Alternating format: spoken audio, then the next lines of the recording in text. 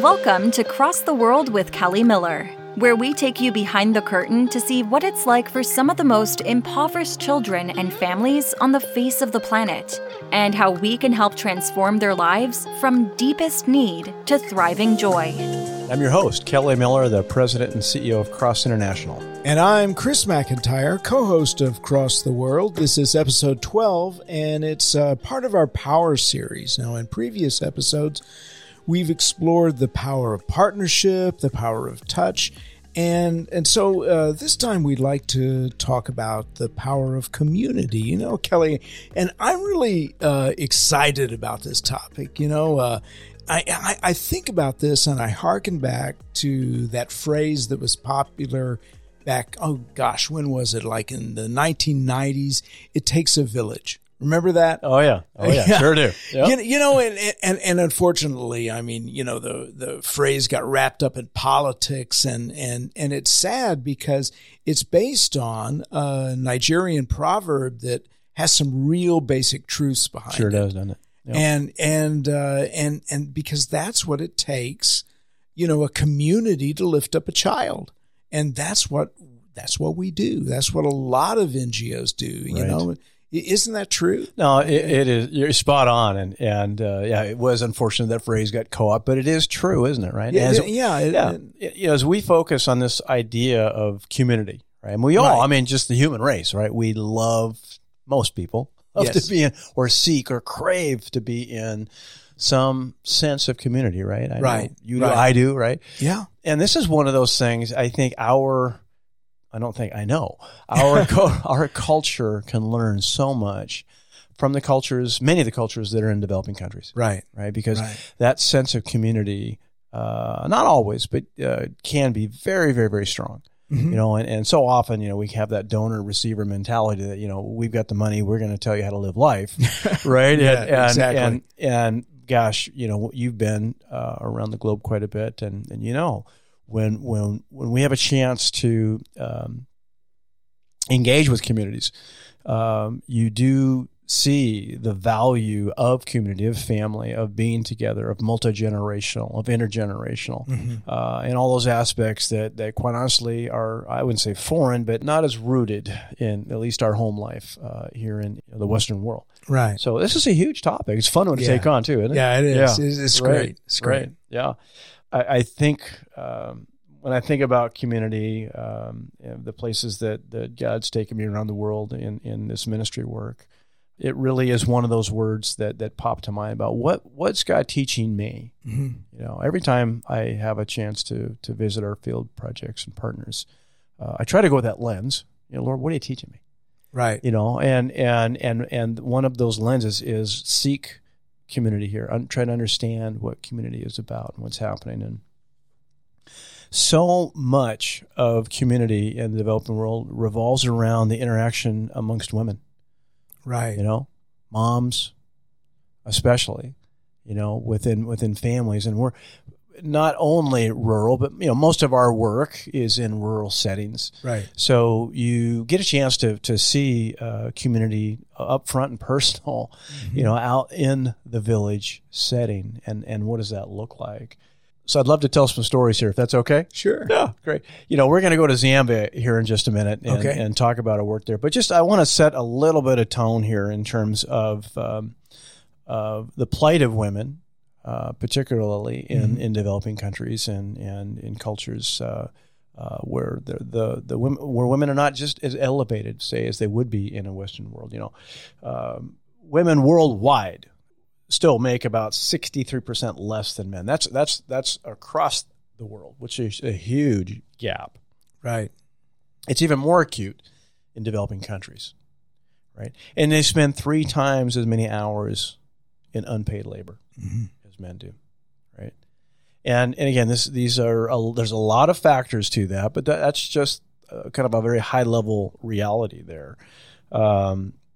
You know, women's access to legal rights about 3/4 less than men do in Latin American and Caribbean countries.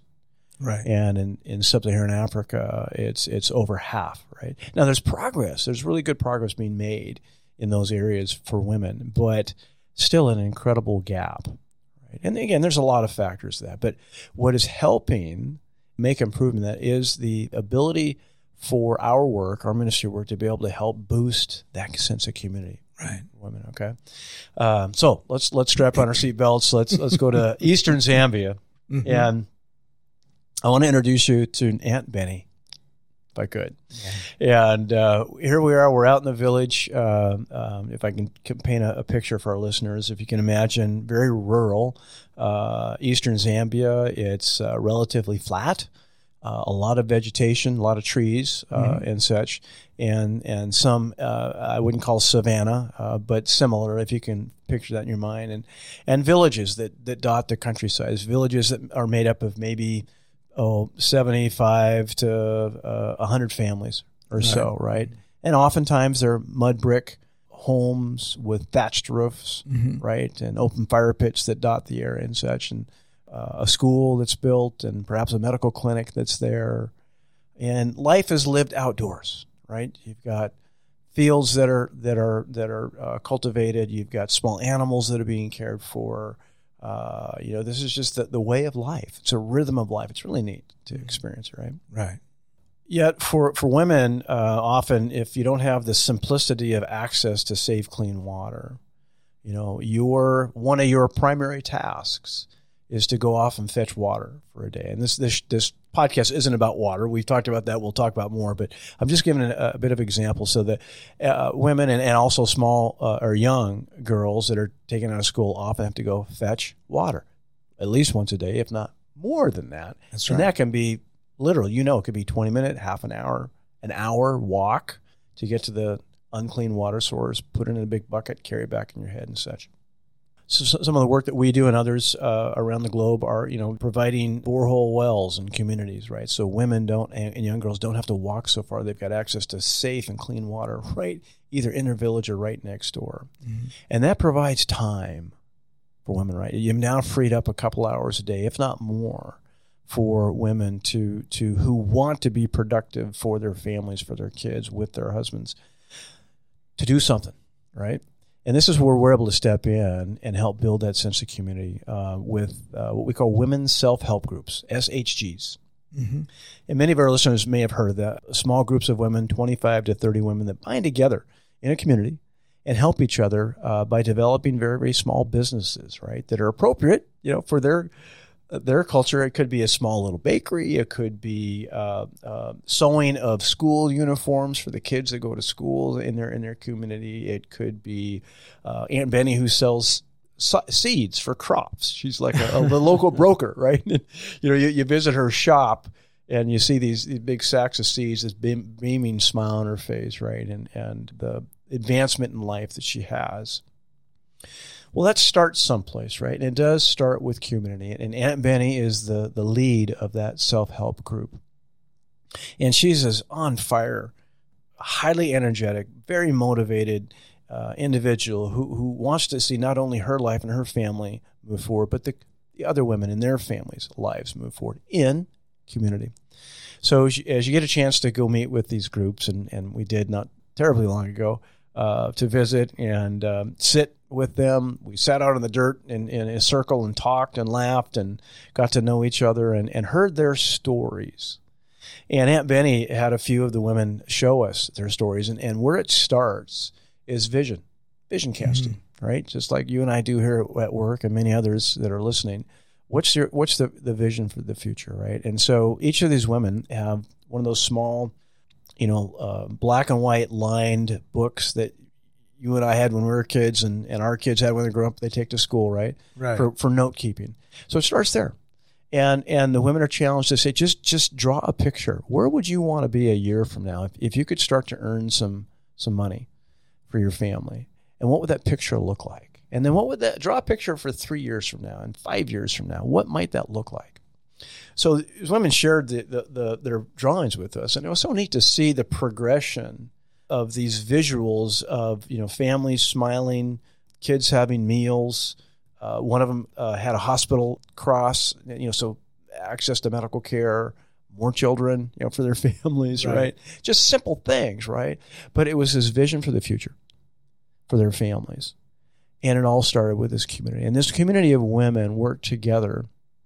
And with a little bit of money they have, they start this little bank, right? And then part of the visioning that our organization, our partner organization, their help in terms of coaching Aunt Benny as the trainer is for her to train the women around her about what kind of work could we develop for each of us? What kind of small business could we develop? And they start that planning and dreaming and thinking process that backs up into what these pictures describe. And so over the course of time, you create these very simplistic but very real business plans, right? And each of these women have for what they may do. And it could be raising small chickens, right? A group of 40 layer hens or goats or pigs or whatever it might be to raise for both consumption but also sale in the marketplace. And then you get a chance to see the results of what this community has been for them. And if I can, I want to just tell a quick story about the outcomes of this group. Now, this group had started, we were visiting in November a few years ago. This self-help group had started in June. So what's that, 5 months before. And we're talking, these are very impoverished communities. Husbands, if dads are still there, are typically day laborers working on somebody else's field, making the equivalent of maybe 50 cents U.S. a day. Maybe. Oh, that's amazing. In that culture. Yeah. And mom is caring for the kids and fetching water and trying to scratch out a living for her family. Totally dedicated for her family, as is dad. But it's a hard living. So as we're talking, it just came to mind. I said, hey, let's try to create some kind of visual of what the impact has been so far in 5 months for these families. And this was very impromptu. I said with our partner, the interpreter, I said, hey, I'd love everybody stand up. So we all stood up, and I said, okay, I'd like for those, think back in June, for those of you in your families where you were having one meal a day in your household, go stand over there. And for those of you that are having 2 meals a day, go stand over there. And for those of you that are having 3 meals a day, go stand over there. And they all got a little bit perplexed from it, and as they thought about it, right, they all moved pretty quickly. And, I don't know the exact count, but let's say there were 30 women there. Out of those 30, 23 or 24 of them were in the 1 meal per day category. A few of them were in the 2 meals, or 1 or 2 in the 3 meals per day. Meals per day. Okay.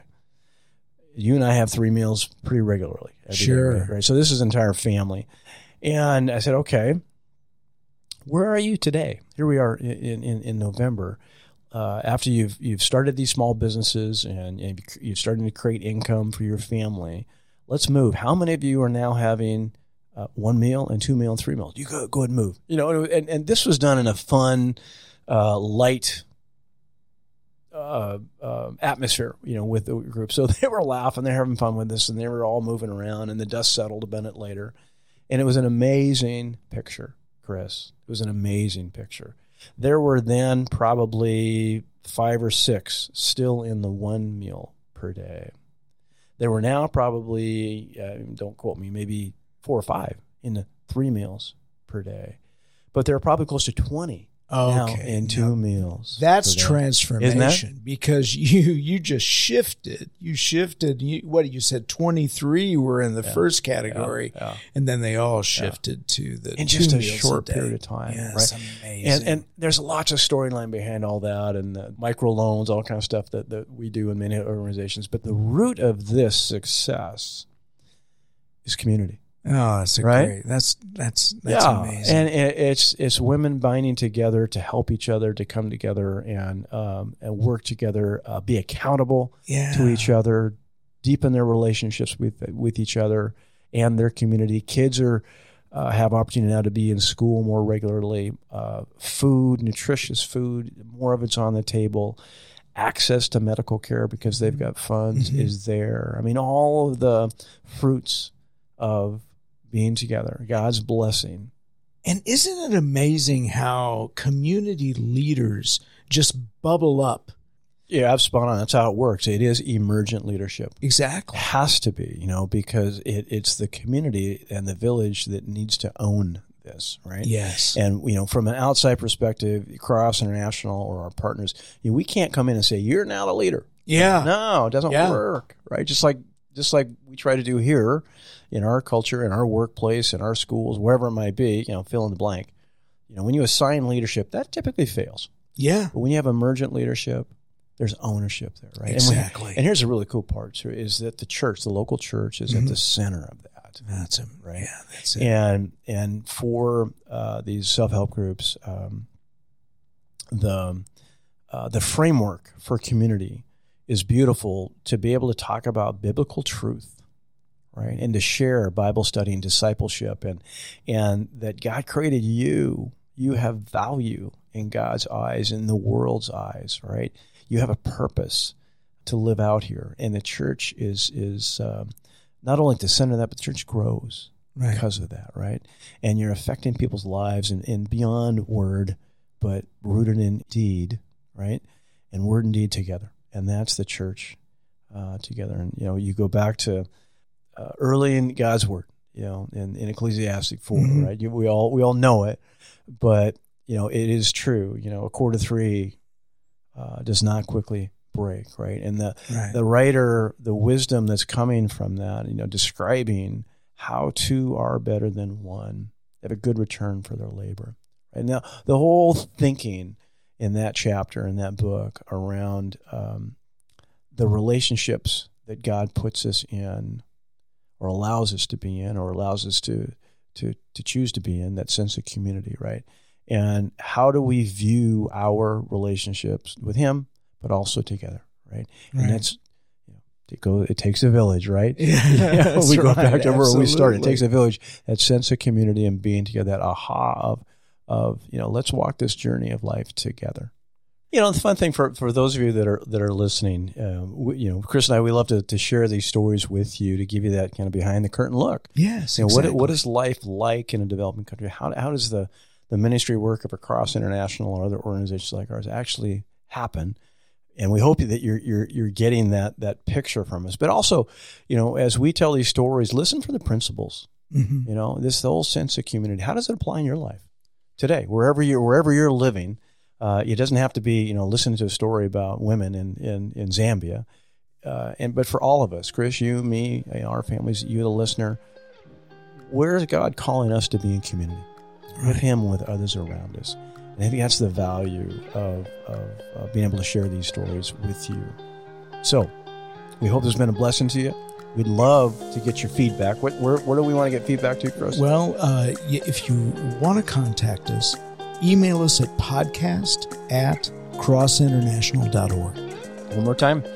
It is podcast@crossinternational.org. It's very simple. It is pretty simple. Yeah. Well, you guys, thanks for listening. We appreciate you, and we hope this has been a blessing for you. Go out and have community. Have God at the center of that. God bless you. God bless. If you'd like to learn more about Cross International and make a difference in the lives of vulnerable children and their family members, visit our website at crossinternational.org. See you next time at Cross the World with Kelly Miller.